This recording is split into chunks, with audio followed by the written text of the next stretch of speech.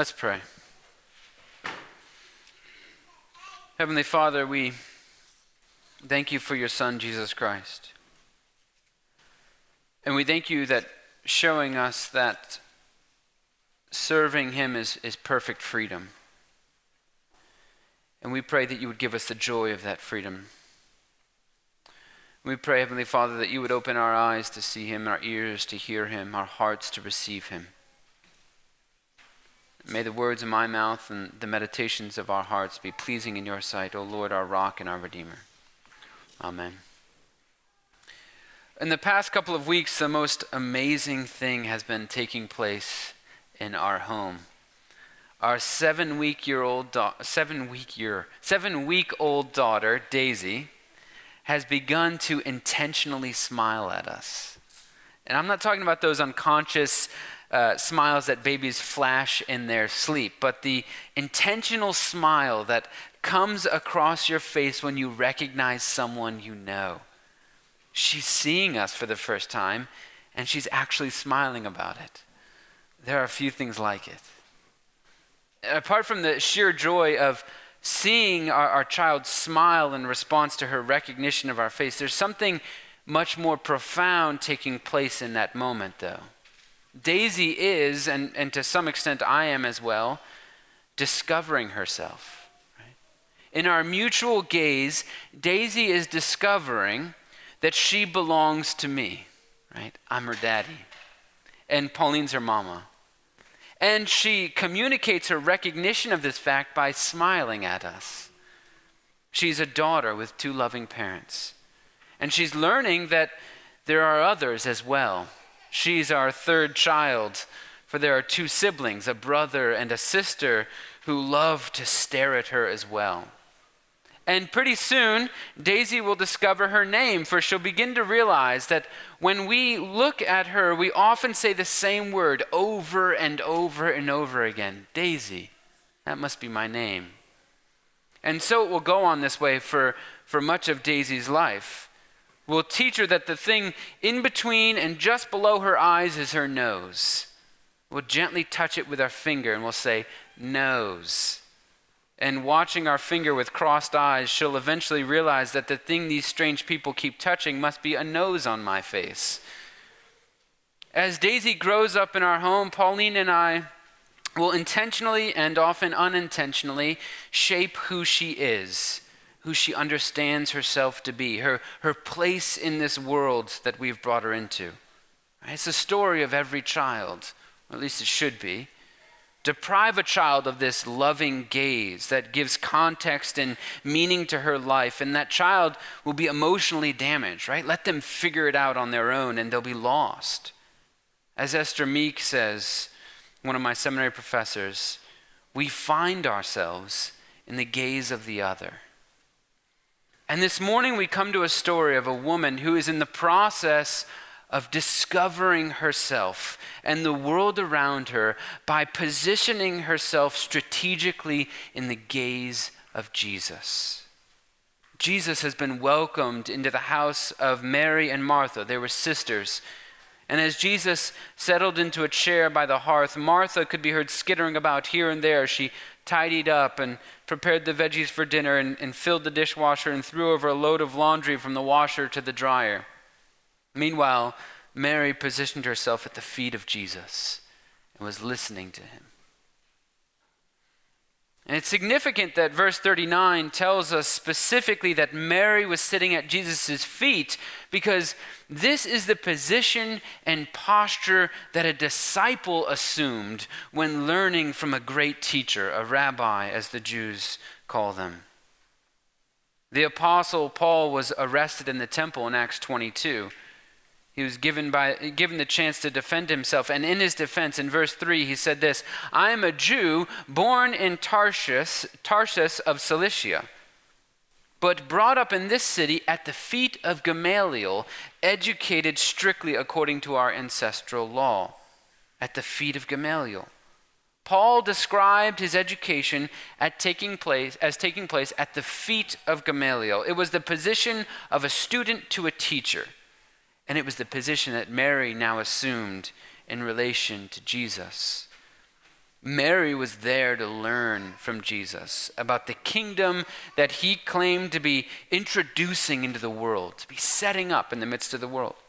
And she had heard about the ways in which he had redefined family, right? So that a common faith in God was a stronger bond than blood. She had heard of him healing the sick and raising the dead and calming a storm with a word, feeding 5,000 with only 5 loaves of bread and 2 fish. This man was living in and talking about a world that was drastically different from the world that Mary knew.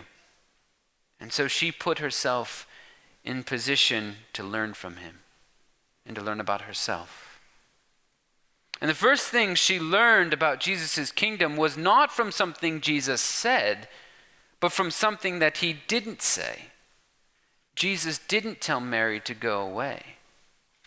Even though she was a woman, Jesus didn't send her away. Right? To a people living in 2021, it's expected that Jesus would receive this woman, right? But as scholars point out, in this period, Jewish women were normally cast in the role of domestic performance in order to support the instruction of men, rather than as persons who were themselves engaged in study. The expectation at that time that this scene unfolded would have been for Jesus to send Mary away to join Martha. But he didn't. Instead, he welcomed her. He applauded her. He encouraged her. In the kingdom Jesus has established, there's no preference or priority given to men over women. All are welcome to learn from him and to be trained in the ways of his kingdom, that they might be equipped to proclaim the gospel.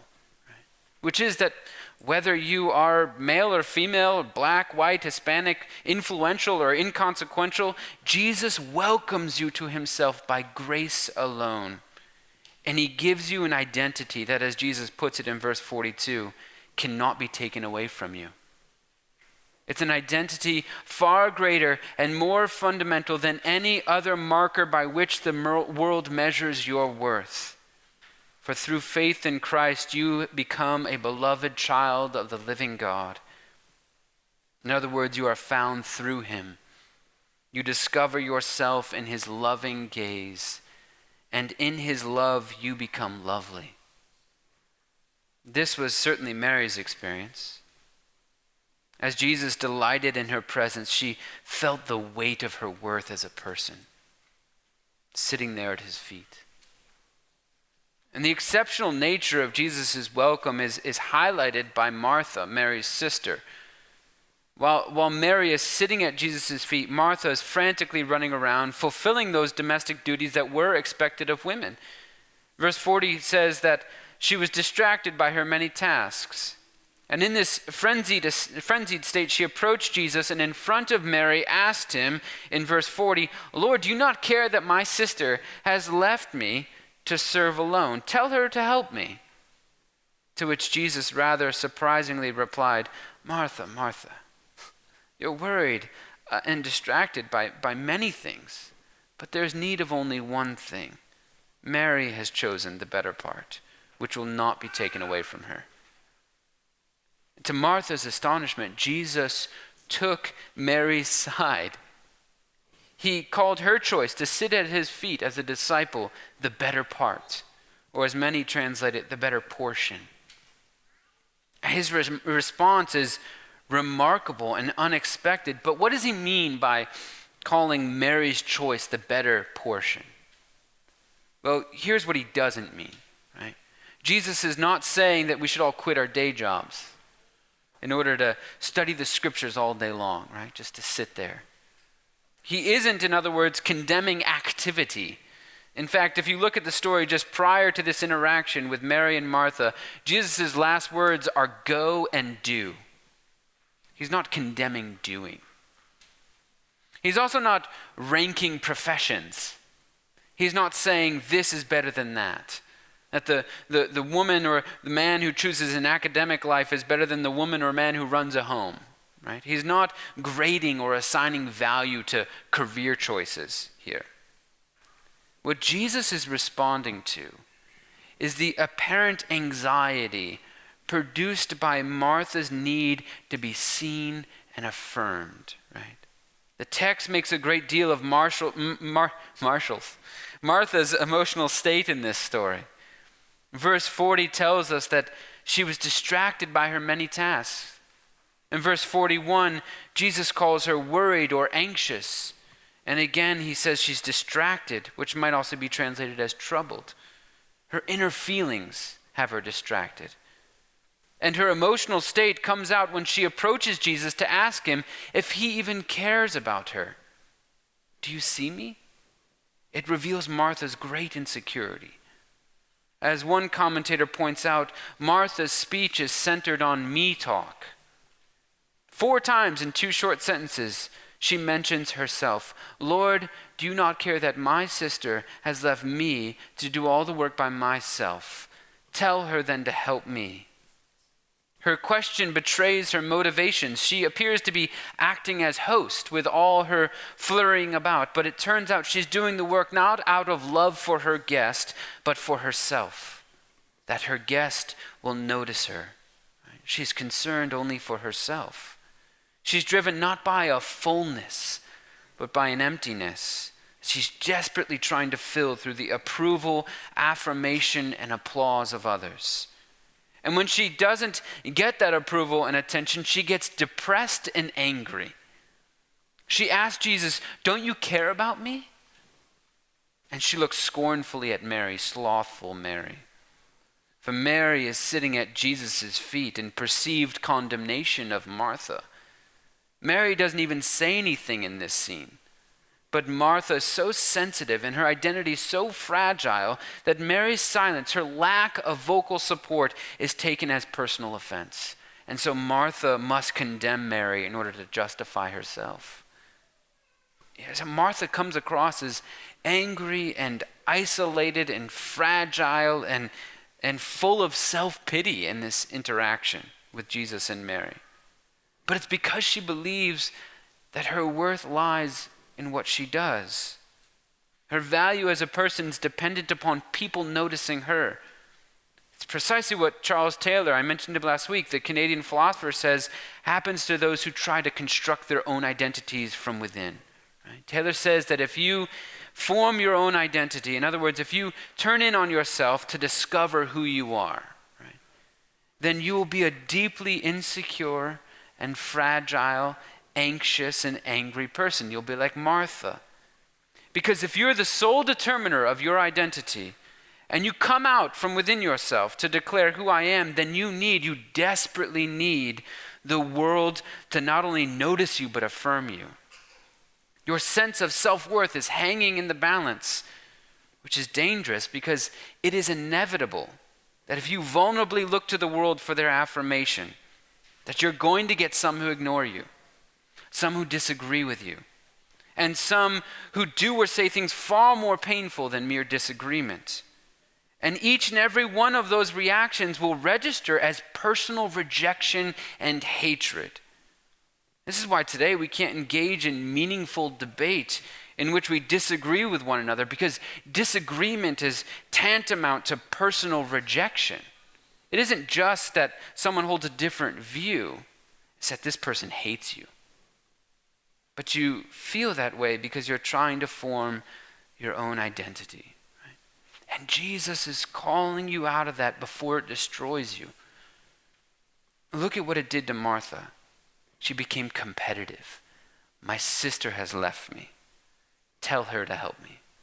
Martha was trying to pressure Mary to join her so she could validate her own choice. She was dejected and depressed, questioning even the love of God. Don't you care for me? Of course he cares. But his love is detached from any performance that we do to impress him.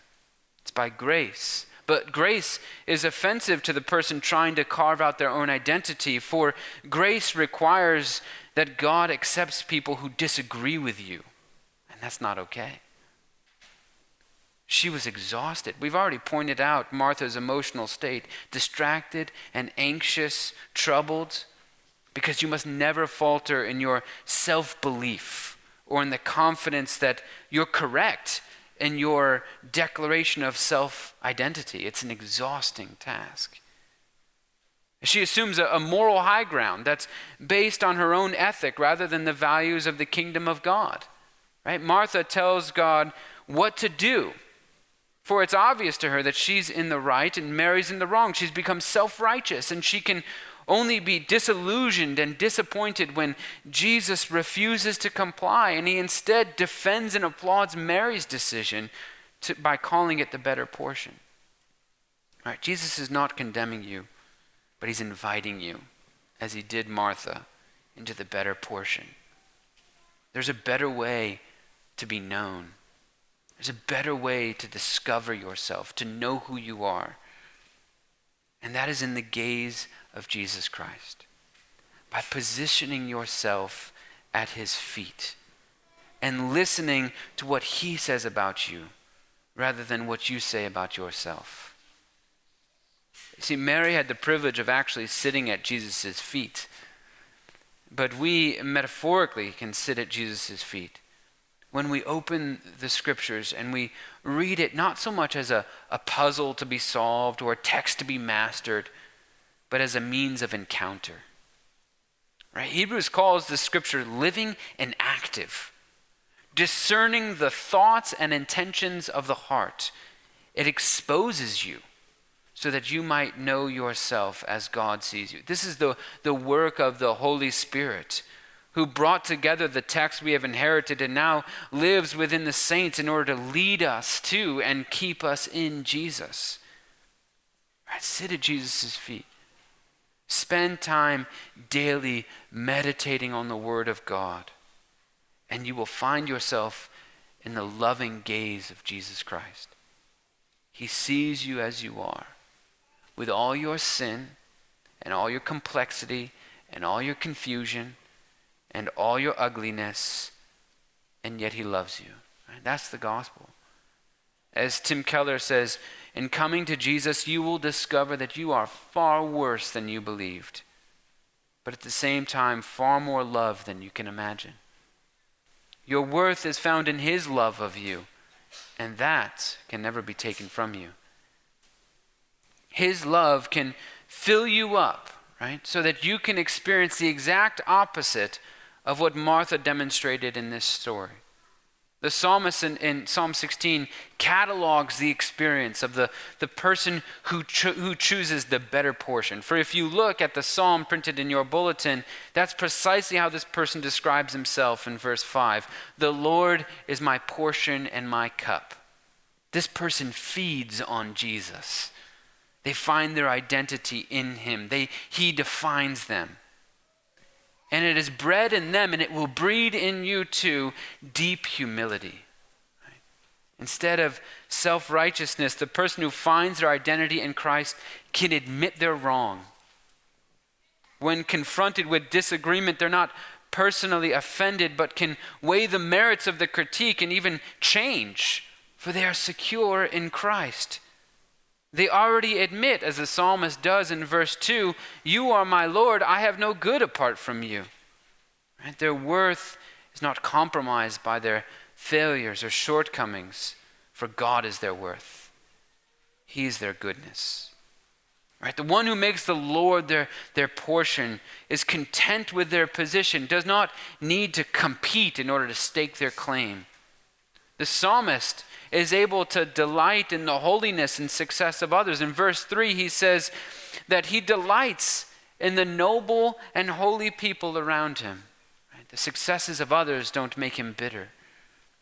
As for him, he's content with his position, because his position is in Christ regardless of his circumstances in life. The Lord is my chosen portion, he says in verse 5, his chosen portion and his cup. The Lord holds his lot, which means that his life is in God's hands. Therefore, he can confess that the boundary lines have fallen for him in pleasant places, for he is found within the kingdom of God, the eternal and blissful kingdom that will endure throughout eternity, long past when this world will burn out and is spent. He is in Christ and a citizen of his kingdom. What else could he want? Right? The one who finds their identity in Christ also is filled with confidence and resolve. The psalmist says things like, I shall not be moved in verse 8. And my body rests secure in verse 9. He is firm, steadfast, immovable, not anxious, troubled, and distracted like Martha. Because if Christ died for us, he'll never deny us, but will raise us up on the last day.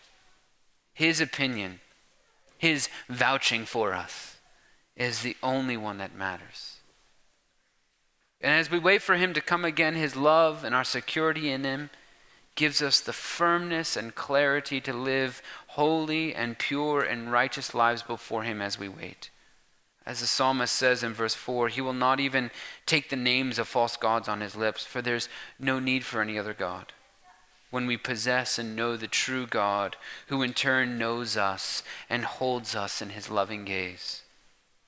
May you find yourself in the loving gaze of our God, and so experience the joy, contentment, and peace of being known and loved by him. It's truly the better portion. In the name of the Father, and of the Son, and of the Holy Spirit. Amen.